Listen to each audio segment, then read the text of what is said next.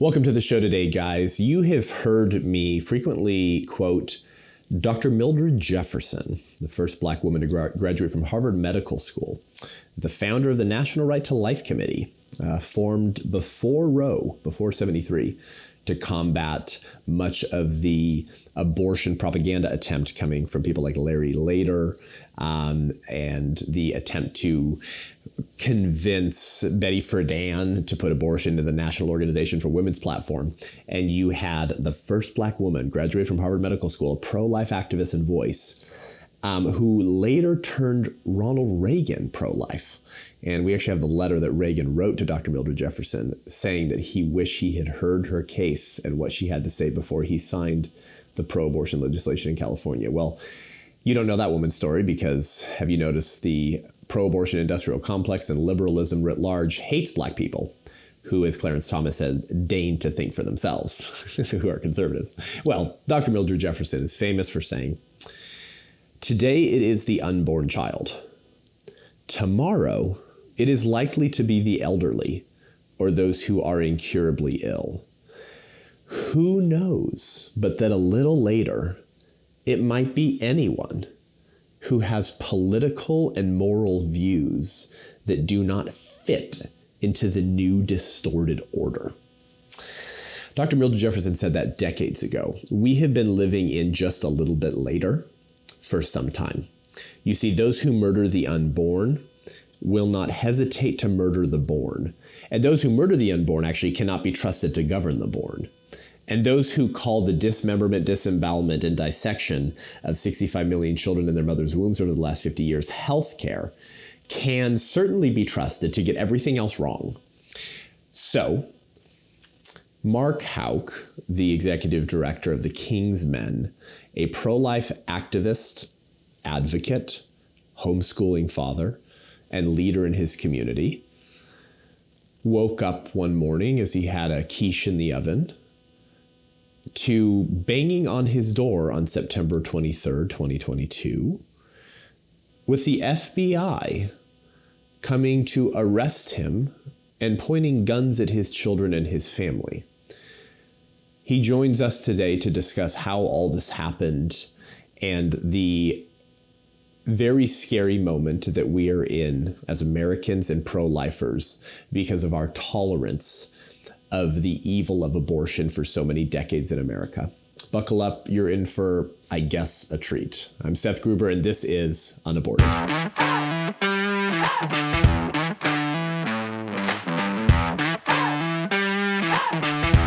Mark, thanks for coming on the show, brother. Thanks for having me, Seth. Yeah. Great to be with you. Yeah, it's good to be with you, man. I have been telling your story in little tidbits on stages because I speak a lot and a lot of churches, thankfully, because that's the institution we have to wake up, right, man? That's like right, if we can that's wake right. up the capital C church to actually contend for righteousness in the public square, we can turn this whole American experiment around. And by the way, you know what, Mark? The left knows this. This is why Newsom, we call him Governor Newsom-Leaney, in California wrote an executive order during the scamdemic shutdowns to say that you couldn't sing in churches. But if you were a pontiff in the religion of secular humanism and you marched through the streets of major California cities and you screamed Black Lives Matter, systemic racism, burn it all down, rah, rah, rah, and the spit flew from their lips, that was not a super spreader, and Fauci didn't critique them as being granny killers. But if you were a Christian who met in your sanctuary at 50% capacity to worship Christ, you were called a granny killer and a super spreader. It's fascinating how COVID could differentiate between religious conservatives and secular liberals. It's a political mutation of a virus, I guess. The point is this: they know, they fear an awakened and mobilized church who lives as if there is a king on the throne. He is ruling and reigning. And guess what? You're not him, Newsom. You're not him, Merrick Garland. You're not him, Nancy Pelosi. And we're going to live our lives in accordance with how he's called us to, because we're going to have to look him in the face one day and hopefully hear the words, "Well done, my good and faithful servant." The left knows that Christians built America. They know that godly men and women Christians built the foundational premises and ideas that enabled us to have freedom and liberty in America. And their greatest fear are those people waking up again. So when you start to contend for the unborn and you start to contend for truth, particularly after Roe v. Wade gets overturned, when the left, liberalism, the abortion industrial complex, and dare we say, Mark, the spirit of the age, is losing their mind over Roe v. Wade getting overturned, what do? They start coming for anyone who has political and moral views that do not fit into the new distorted order. But sidewalk counselors who contend outside of the doors of death where children are killed are some of the number one undesirables, number one enemies of the, let's call it the liberal establishment today. And you understand what I'm talking about. Yeah, good times. Because unfortunately you had to experience a lot of this banana republic kind of stuff we're living in now. So, Mark, thank you for coming on the show. With that intro, I just want you to tell us your story. Firstly, tell us kind of what you do with your ministry, because it sounds amazing. And then I want you to tell us what happened in 2022. Sure. Well, thanks for the opportunity. So the King's Men is a small men's ministry, but it has a large footprint because the Holy Spirit will do whatever the Holy Spirit wants to do. Yeah. So we began in Philadelphia back in 2004. 3 guys wanted to come together and just strengthen and sharpen each other. Proverbs 27:17. Just get together and let it happen, let it rip. And I was a single guy, wasn't married, and I was dealing with a lot of issues, right? And so I needed my brothers in arms. So we locked arms. We began that, and it grew into a full-time ministry in 2006. I was working full-time in the pro-life movement at the time. Okay. So I took a look around, much like you, and I saw a lack of male leadership. If you were around, I would have been really excited. But I in 2004, you weren't. And I took a look around. I saw a tremendous lack of male leadership. And I said, what's the problem? Why aren't more men standing up for the preborn child? Yeah. A lot of women, a lot of good women. There was a lot of good men, but they were in their 70s, maybe 80s, some of them. And they were great for mentoring and great for wisdom, but they weren't appealing to me necessarily on that level. Sure. So we launched our ministry to address the issue of abortion, but we really went to the root, believe it or not, Seth, with the issue of pornography. Yeah. Because that's where the seeds are planted for the hypersexualized culture. That's true. And of course, then it leads to abortion, right? It's a root cause. So we kind of took a step back and went deeper, and we were part of the closing of 23 sexually oriented businesses just by praying, doing what we do. Yeah, 23 sexually oriented businesses. Wow. Since 2004, where we do at the clinics, right? At the abortion mills. We go out and we pray. And we hand out literature, and we encourage, and we're compassionate, and we say, hey, we can help you. Same thing we do at the abortion mills, right? Yeah. So we were just applying those principles, and we continued our fight with the abortion fight. But since then, we grew that full-time ministry where we reached out to the whole country, Europe, Korea. We have Arab military bases in Korea, Afghanistan. We had men's groups meeting, military personnel, and then yet the Lord, we never know where He's going to take us next, right? Yeah. In this case, to the federal court building in Philadelphia. That's where I'm going to be next Tuesday.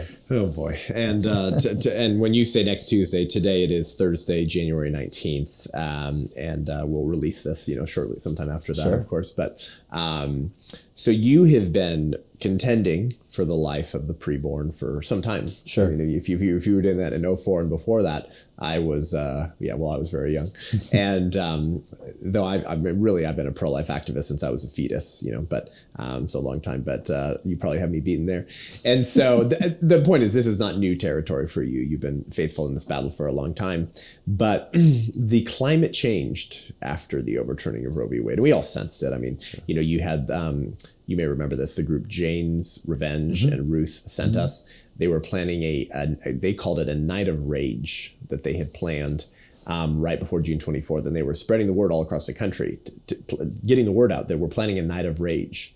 And we don't know when it might get overturned, but we sense it might get overturned. And if it does, we want you. And I read the letter that they sent to activist groups all around the country. So I'm not just I'm not making this stuff up. Telling people, we want you to express your rage in the streets. We want you to hit the streets and cause chaos and be angry. It's like, well, we experienced that in 2020, didn't we? So they were preparing some of this stuff, right? And then some of these groups were walking into mainly Catholic churches, and they were chanting, without this basic right, women can't be free. Abortion on demand and without apology. And they were dressed like the Handmaid's Tale, stupid uniform. And they were walking to churches chanting this. I mean, this is a new kind of season. I mean, we've seen the pro-abortionists go crazy and lose their mind. They have been for decades. But I mean, walking to churches all around the country. That had not happened in a large scale like that before. And then Roe v. Wade gets overturned, and the next thing you know, over 100 pro-life ministries, mainly pregnancy resource centers, were firebombed, physically defaced, vandalized, or burnt to the ground. Right. And they were writing on the walls of the center, if abortions aren't safe, then you aren't either. Pregnancy centers went into work one day, Mark, all around this country to love on women and children, and they found those words spray painted in blood-colored paint on the walls of their center. Now, Merrick Garland's not interested in investigating those threats of domestic terrorism. That's a violent threat. If abortions are, then you're not safe pro-lifer. Right. So my point is this, boy, has the climate changed. Yes. So, but you're aware of that because you sidewalk counsel outside of the doors of death. So tell us what happened sort of in the lead up to September 23rd. Sure. So we have to go back to October 13th, 2021. Okay, thank you. So I was in Philadelphia, where I'm from, and abortion is legal up to 24 weeks in Philadelphia, even post the overturning of Roe. So we still have a lot of work, right, in Philadelphia and Pennsylvania. But we're out there, and I brought my son, my 12-year-old son, and he's been coming with me to the abortion mills for years. And he would come and we pray together and we deal with the vulgarity that comes. And often it was very vulgar. And usually it was coming from the community and also from the volunteers at Planned Parenthood. One particular gentleman was... They're like escorts, right? Yeah. I call them death escorts. That's right. Yeah. That's right. Yeah, and they're there. And they're usually very silent. They don't usually talk much, nor do they want to talk to you. But there's one particular gentleman who's a man that is involved in this case now, who was very outspoken and very outspoken to my son. I think he taught my son the F word. So homeschool boy, he hadn't heard the F word. I've contended with those people. And among other things, other words. And I'd often say, look, you can talk to me, no problem. But just don't talk to my son. You don't have permission to talk to him.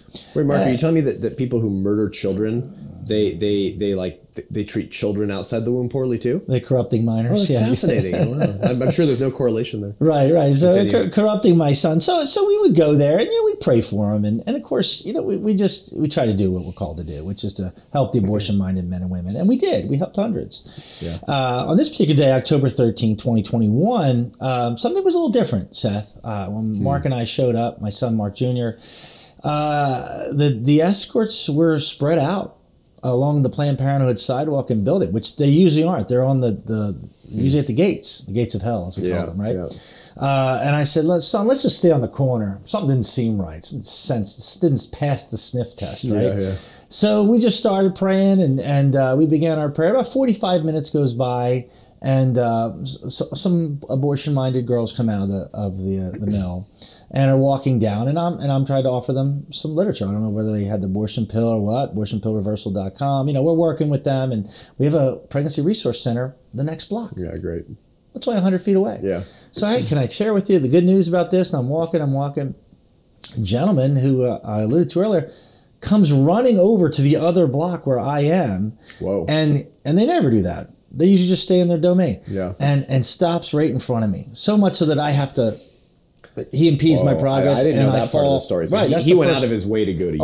Oh yeah. Wow. And he wanted me to stop speaking to her, which is my right? And I was escorting her to the Pregnancy Resource Center. Yeah. I do have rights under the FACE, don't I? Yeah. So the FACE Act. We'll get into the FACE Act. Yeah. What does it stand for people who don't know? Federal access to clinic entrances. Yeah. And it applies to pro-lifers as well as those that are not with us on that side. So he impedes my progress, and I fall into him. And he stumbles, and I said, why are you doing that? I'm clearly talking. What's your problem, And we go back, and we resume our conversation and on my prayer life with my son, right? Yeah. And he goes running into the facility.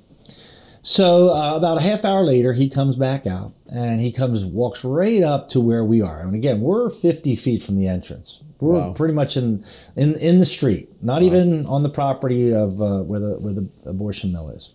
And he starts harassing my son. He starts talking to my son. I said, you don't have permission. Don't talk to my son. Talk to me, whatever. Just ignore me. And vulgar language, just obscenities. And he just keep going to my son. I said, look, man, you got to stop, okay? Stop harassing my son. This is not going to be good. This is going to end up, I'll be a problem here. And I don't want you doing this anymore. And he ignored me. And then And then eventually he did it again. I said, you need to stop now. And I said, go back. Wow. Go back. Leave us alone. Like violating our personal space, like you don't know if this guy's going to be a physical, violent threat. Well, and he's a 70-year-old man, but he's spry, So, but I don't know I don't know. I don't know what he's capable of. I just don't want him near my son. Yeah, sure. So I said, go back. And then he turns around and I turn around and then he comes right back at my son. So I pushed him. away from my son. I need to protect my son. Good job. So not just permissible, but actually moral. Yeah. Anyone who's threatening your child and screaming obscenities, probably spit flying off his lips, screaming at your son right in front of him. For sure. Every dad would push someone back. So he fell to the ground. Yeah. And he popped right back up and went back inside the building. So I said, he doesn't son, have a broken leg. Yeah, right. No, he was right up. So I said, son, let's go get some lunch. All right, let's de-escalate a little bit. Let's get out of here. We went and grabbed lunch. We didn't flee the scene. We just went and grabbed lunch. We did a holy hour. We prayed. Went to the church, 13th and Market, St. John the Evangelist. Started praying. Praying for Bruce and he was a gentleman who was harassing my son. And then we come back. And the civil affairs are there. Civil affairs are the police department in Philadelphia that handle First Amendment rights. They're plainclothes guys, and they're in unmarked units. Knock on the door. Hey, here's my information. This is what happened. Do criminals come back to a scene? No, they flee the scene. No, I have nothing to be ashamed of. Yeah. I'm a good father. Yeah. Helping my son. And so at that point, things were, we said, took the information and we left. After about 30, 40 minutes there at our post, we left. And then about a month later, I get a private criminal complaint because the DA didn't want to pick it up. The Philadelphia PD didn't want to pick it up. Civil Affairs didn't want to pick it up. He had to file a private criminal complaint to put me in the courts. Whoa! And, so it's so ridiculous. It's such political maneuvering and such a stunt that no one wants to touch it because the DA's not interested. They realize in this. how ludicrous it is. Wow! Right? It's just two guys shoving match, right? Whatever. So he puts me in court, and at that point they want to mediate, and I said, "I'll mediate. I get it. No problem. No, I want him in court." Doesn't want to mediate. So he's not even interested in that. They said, would you avoid Planned Parenthood for 6 months and take an anger management class for mediation? They said to me, I said, yeah, I'll do that. I just go to the abortion mill down the road. I won't stay at that one for 6 months. I'll just go to the other one. So I said, yeah, I'll do that. Whatever, it's fine. I'm totally open to working this out. We don't need to do this. We don't need to waste taxpayer money, right? So he said, no. So we had our court hearing, and my attorney couldn't show up because he had COVID. And so that got continued. And then the next court hearing, he didn't show up. Well, we left that court hearing. The older gentleman who was... The escort, yeah, okay. Bruce. He didn't show up. So we leave, and it's continued, and we go out to the abortion mill, and there's Bruce. And he says, did you enjoy your day in court today? So he's now manipulating the system and, playing with games, right? Wow. I said, wow, okay. So we go to the third proceeding, and that particular day at that proceeding, the judge says, if he doesn't show up the next one, it's dismissed. And so a month later, he doesn't show up, it was dismissed. Totally done. 5 days later at the abortion mill, I'm served by the FBI or the U.S. Justice Department in Philadelphia, a target letter saying you're a target of a grand jury investigation. 5 days later. 5 days. Mm-hmm. After it was dismissed. After it was at the dismissed. local level. That's right. Oh my goodness. Yeah. Wow. So do you continue to sidewalk counsel? Of course. Yeah. Nothing changes but the date. We're in mission, right? So we're there. We're going, and I have attorneys. We're represented. We got case law against it. We're totally good. We're there. Now he's not. He doesn't show up at all. Yeah. He's not there at all. It's a bummer, Mark, that you weren't like a transgender or transvestite black disabled illegal immigrant, because then you could have burned the entire abortion center down, and Kamala Harris would have tweeted a fundraising link to help raise the funds to pay your bail. It's such a bummer, huh? That we're a white cisgender, very evil Christian nationalist. All joking aside, but we should joke about these things, right? Because like the hypocrisy is so glaring. But the point is that they know they're hypocritical. They don't care because they are in control. They have power. And to quote Dr. Mildred Jefferson, the longer you tolerate this evil of abortion, the sooner it will come home to roost for you as well. In other words, paraphrasing Dr. Mildred Jefferson, I think we should say that the longer you tolerate some human beings being denied rights of personhood and called unwanted and dehumanized, the sooner that you'll be the next iteration of those defined unfit to live, undesirable, unwanted, or to quote the Nazis, Lebensunwertensleben, life unworthy of life. And we should say this very clearly. The deep state, the Leviathan, the liberal establishment, whatever you want to call it, they believe that pro-life conservatives are life unworthy of life. Like I don't know how much more clearly I can speak for the I'm not political Christians, those who don't like to engage the dirty business of politics. I don't know how much more clearly to say this to you guys. They hate you. Okay, this is why Karine Jean-Pierre, Biden's press secretary, said last fall, right around the time that this happened with you, that basically they call them ultra MAGA Republicans, but really they just mean any pro-life conservative, are the greatest and most, quote, the greatest and most extreme threat to freedom and democracy. That's how they view patriots, conservatives, pro-lifers, and Christians. And you're starting to experience that. You are experiencing that. And my only hope after that you experience justice, Mark, hopefully, is that people wake up and see these stories and realize the moment that we're in, what time it is right now in this American culture war. So I want you to continue from there. Sure. From 5 days after it's dropped by the local level, you get served a grand jury target letter. Target letter. My goodness. What happens Yeah, so next? the target letter basically says you're a target of a grand jury investigation, and have your attorney contact this office immediately. So of course I did, right? Attorney contacted and said, hey, you have no case. There's case law here against it. Even in your own district, there's case law. But look, if you want to indict my client, you don't need to bring an agent out to his house. We'll bring him in peacefully. He's a peaceful man. So your lawyer said that? Yeah. If you want to indict him, we'll bring him down. He's got no problem with that. And that was in April. That was in April of 2022. Okay. Wow. There was initial exchange, I guess, with the lawyers, but we didn't hear anything. In fact, in August... So they just didn't respond after that? No. So you got served this target letter. Your lawyer says, hey, obviously you don't have a case here, but, don't freak out. He'll come in if you need him to. And then and then it was just nothing. It was just nothing. And my attorney called me in August of 2022, and he said, have you heard anything from the DOJ or the assistant U.S. attorney? In August. In August. So between April and August, Roe's overturned now. Yeah. Okay, keep going. So August, I think it was towards the end of August, he said, have you heard anything from the assistant U.S. attorney? I said, no. Have you? He said, no. He says, I keep calling her. She won't return my calls. So I said, okay, well, maybe. So your lawyer's going out of his way. That's right. To try to establish contact. What's the status here? And I said, well, maybe we just let sleeping dogs lie, maybe it's just like there's no case here. He said, well, yeah, I guess. Next thing I know, I got September 23rd at 6:45 in the morning. I have a banging on my door. That's the next thing I heard from anybody from the assistant U.S. attorney's office. So take us to that moment. So I wake up early, 6 o'clock. We have co-op that day. Homeschool dad, as you said, 7 children. I'm getting up early. I'm preparing the day. I got a quiche in the oven. It's going to be a quick breakfast, and we're off. So I gently wake my wife up, but she's stirring, and I go downstairs. Now it's dark. It's dark in Pennsylvania on September 23rd. Right, before 7, yeah, you can't see anything. And so I'm doing my thing and keeping the lights low. As around 6:45, there's the ringing of my doorbell, like repeatedly, annoyingly, right? All in the house, like ding, ding, ding, ding, ding, ding, ding. And then bang, bang, bang, bang, bang, bang on my door. Oh my God. Open up. That's it. That's it. That's all they say. Now, first of all, if you're the FBI, that's not usually, I think, protocol to declare who you are, but I didn't know who it was. I couldn't see out my window. I could see some sirens, but I was like, dear God, who is this?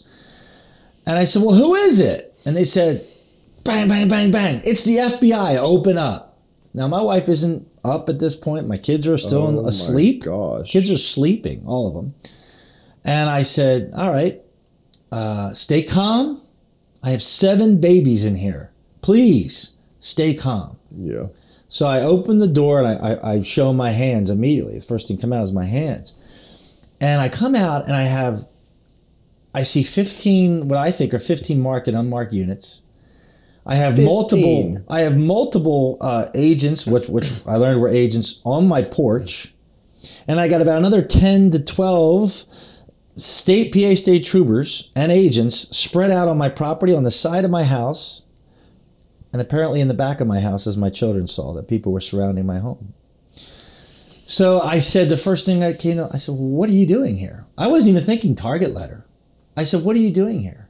Wow. And they didn't say anything. And he eventually said, well, you know why we're here. I said, oh, well, you're here because I rescue babies. Whoa. That's what I said. You did. And they looked at me, Good for you. and they didn't say anything. I said, you know what? If President Trump was in the White House, if the Trump administration wasn't in the White House, you wouldn't be here right now. Wow, that's the first thing that came to my mind. It's totally And obviously true. They didn't say anything. Self-evidently true. They didn't say anything. So then my wife comes down, bathrobe on, like, do you have a warrant? My wife's all focused, laser at me, but I'm in shock, I got flip-flops on, shorts, t-shirt. It's cold. Do you have a warrant for his arrest? And he said, we're taking him with or without a warrant. That's what the lead agent said. And my wife said, well, you can't do that. That's kidnapping at gunpoint, which were M16s pointed at me, now at my wife, and in the threshold of my door with my children, waking in up. my on the steps coming down to the door. And they have guns drawn. They have guns drawn. Oh, absolutely. All of them. Absolutely. Well, the 5 agents that were right on the front door, and there's people in the back, and there's guns pointed at me. Meanwhile, you're sticking your hands out the door saying, like, no guns here. I mean, thank God you had the presence threat. of mind to de-escalate. Did you? Some men, good men, would be less controlled because they'd be so angry. Right. So praise God you had the presence of mind to de-escalate, because they certainly were not de-escalating. Well, can you imagine how reckless that would be? Yeah. What if my son or one of my little boys thought, this is pretty cool, I have an airsoft gun, let me show him my airsoft gun. They would have shot my child. They would have shot me. Yeah. It's amazing no one got shot that day. My gosh. So at this point, my wife asked for the warrant. They're not going to give it. And they said, we're taking him. So I said, hey, can I put some socks and shoes on? No. Can I put some underwear on? No. I wasn't naked. I had shorts on. But can I brush my teeth? No. Now, when an FBI agent comes to your house, Seth, if ever you're ever in this situation, usually the 1 or 2 will show up. And they'll say, hey, we're going to take you downtown. We have a warrant for your arrest. But finish up your coffee, pack your bag, get yourself ready. And it's usually very peaceful, right? Right. No. I couldn't brush my teeth. Can I get a sweatshirt? No. Okay, so we're going as we are. And they put me there, the DC, to cuff me behind the marked unit. In front of your children. Yeah. And then I was out of there in 15 minutes. Wow. From 6:45 to 7, you're gone. Yeah. Yeah. Wow. No exchange, no bye children, no hug. Were your kids I'm crying? cuffed. Oh, of course. That's my best friend. You're taking my best friend, my 6-year-old. Kids are in tears. All the agents were shamed. And they should be. They need to be fired. Well, if we lived in anything resembling a just America anymore, they'd all lose their jobs and 0 pensions. And frankly, they should be in jail on top of that. So they should lose their pensions, be fired, and they actually need to serve time in prison. And that just goes to show you the state of our republic right now. My friend, Charlie Kirk, covered your story when it happened. And I understand you weren't allowed to appear on podcasts at the time. But he covered it. Many other conservative pundits did as well. By the way, guys, if you're listening to this, pay attention. Maybe go back and research any conservative or alleged conservative pundits that you listen to that didn't cover the story. If you're a conservative commentator and you care about the conservative movement, liberty, freedom, America, the American way, right? And they did not cover this story, don't listen to them anymore. This is banana republic level stuff. This is what communist societies do. This is what China does. This is like 1984. George Orwell wrote that book to be a warning, Mark, not a manual. And it has become a manual in the Marxist playbook. Ministry of Truth here, Newspeak here.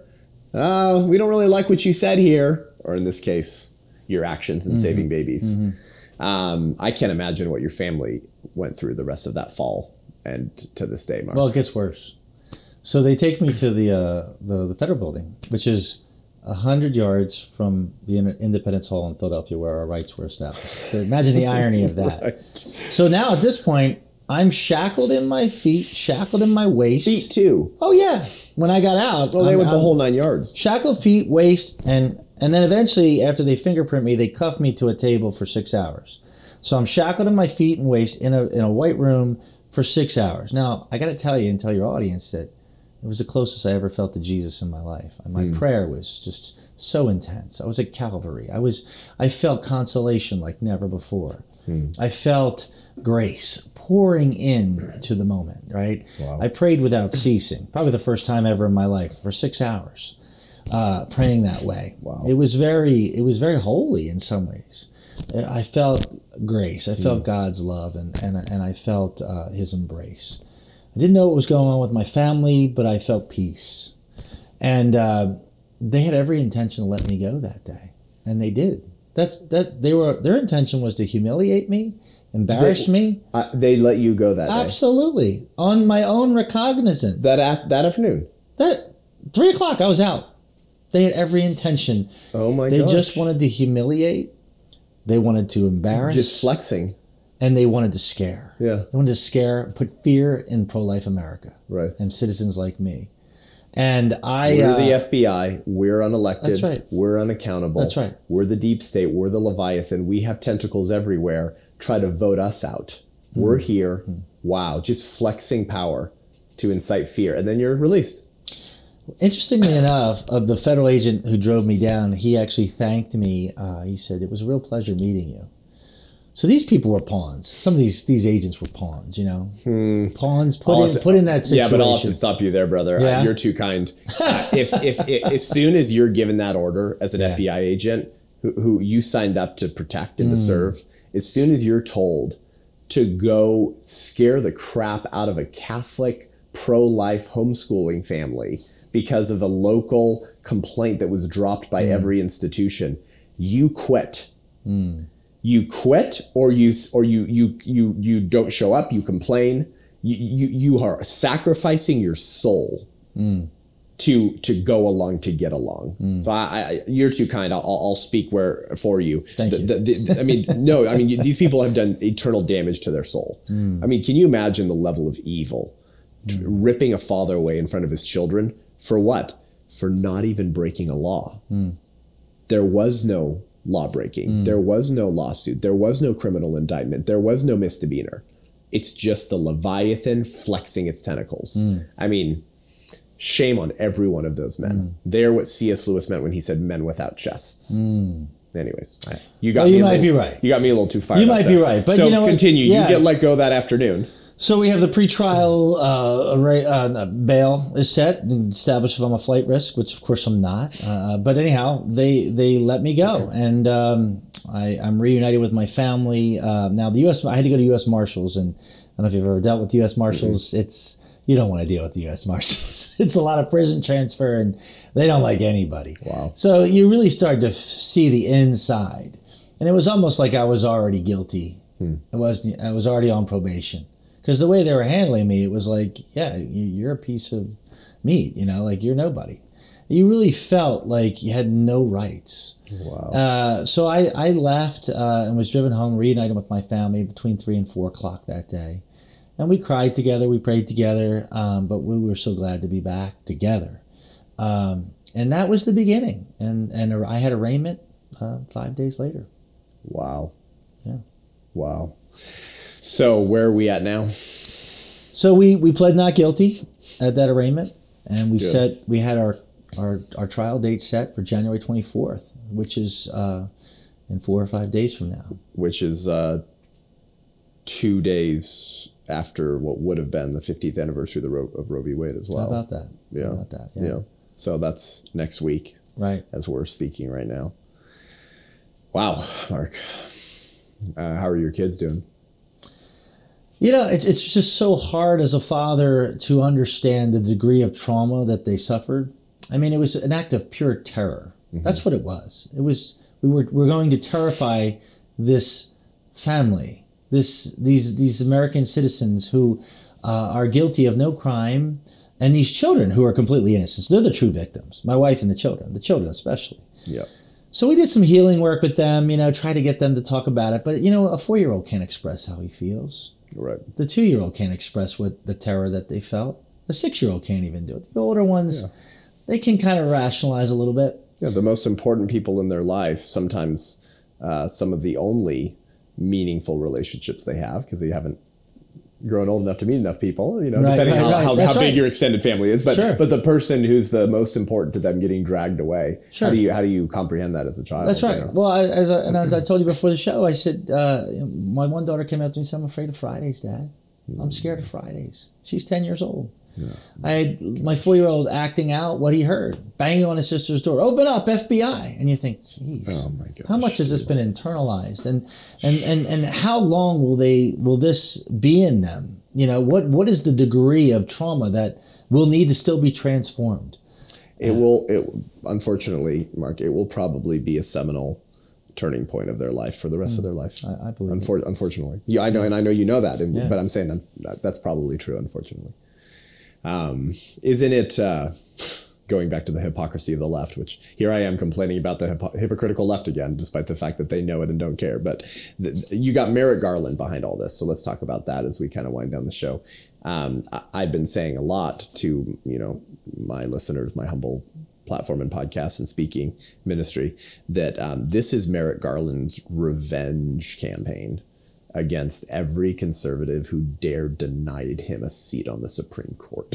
Because some people forgot, if they're newer to politics or to the political fight, Merrick Garland was Obama's appointee for SCOTUS at the end of the Obama administration. And Mitch McConnell, who I have very little respect for, guy's a total squish, can never be relied upon. But to his credit, he held up the appointment. And so we got Neil Gorsuch under Trump instead of Merrick Garland. Without that, Roe doesn't get overturned, Mark. So let's talk about that for a second. Dobbs versus Jackson Women's Health Organization, okay? The Supreme Court case that overturns Roe, Louisiana, right? Mississippi, thank you, Mississippi. That decision went 6-3.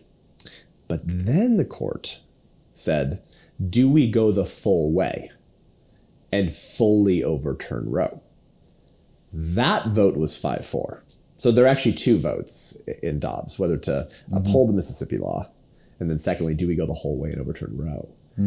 They vote 5-4 to overturn Roe, which means Roe only got overturned because of all three Trump appointments to the Supreme Court. If Obama had his way and Merrick Garland is on the Supreme Court right now, Roe doesn't get overturned, Mark. Likely.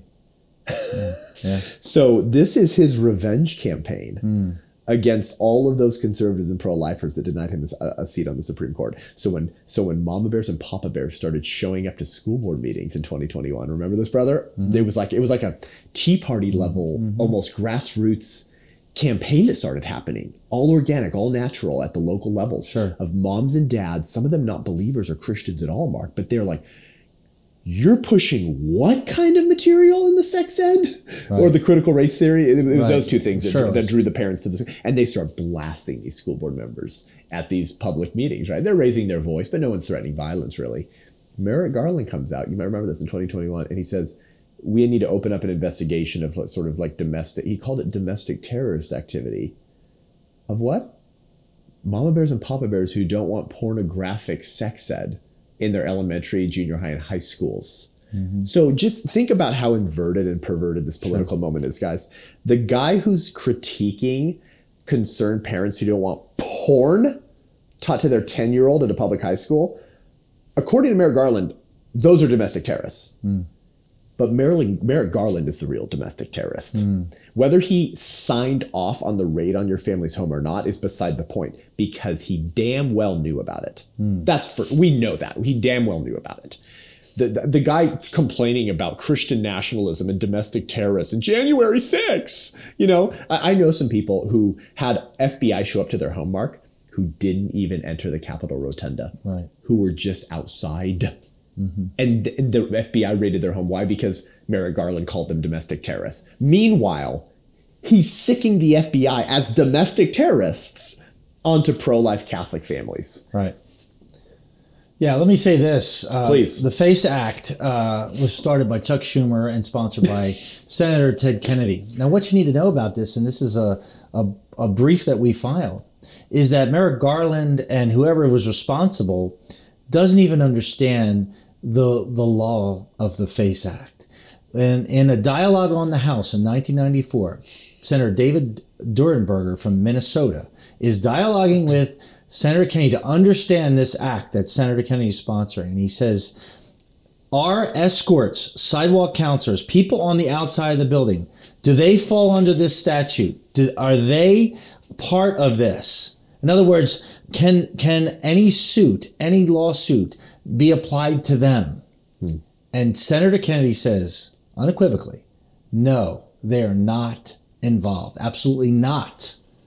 So what you have He was the co-sponsor. is the law establishing that no one on the outside, escorts, sidewalk counselors, and they use those names specifically in this conversation. And we presented this brief, which as of this conversation hasn't been ruled on yet. It's not even an appropriate use, an application of the FACE Act, because it doesn't apply to pro-lifers outside and escorts that are volunteers for Planned Parenthood. It only applies to the reproductive health people inside the building.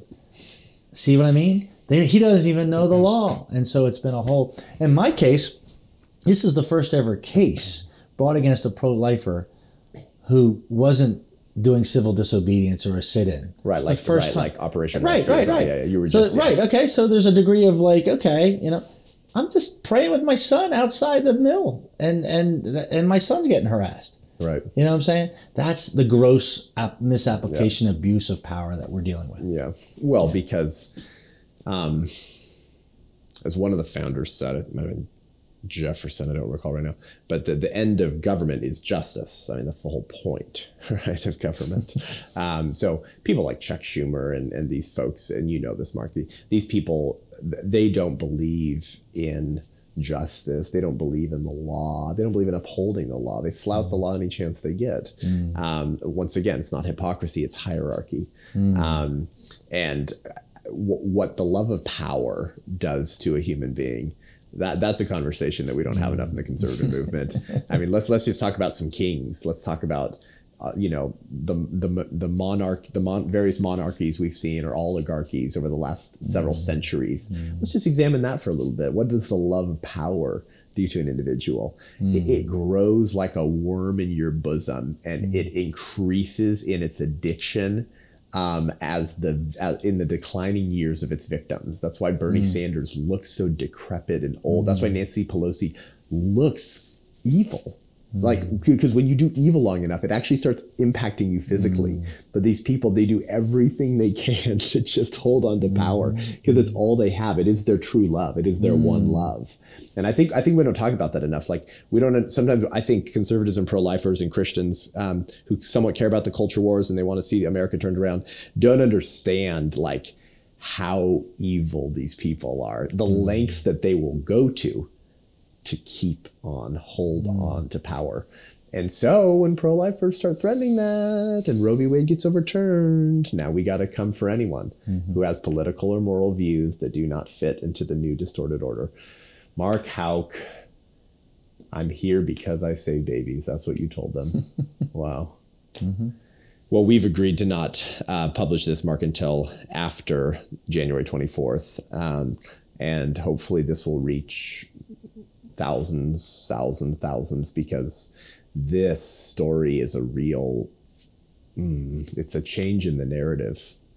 How can people support you when they hear this? Sure. Beyond praying for you, is there a fund for legal fees? Is there anything that people can do and contribute to? Yeah, well, they can do two things. One, they can go to thekingsmen.org, which is my website. And there's links to all of what you just said. And the Thomas More Society, which is the Calvary. They came they came running, and they're flipping the bill for the legal fees. So they go to thomasmoresociety.org if they want to support that as well. Good. Wonderful, man. Yeah, amen. Well, thank you, Mark, for coming on the show today. Thank you. Thanks for your bravery. Thanks for standing in the gap. Thanks for remaining courageous, for standing fast, because a lot of good families and good men would have had a hard time handling themselves with as much presence of mind and grace as you did.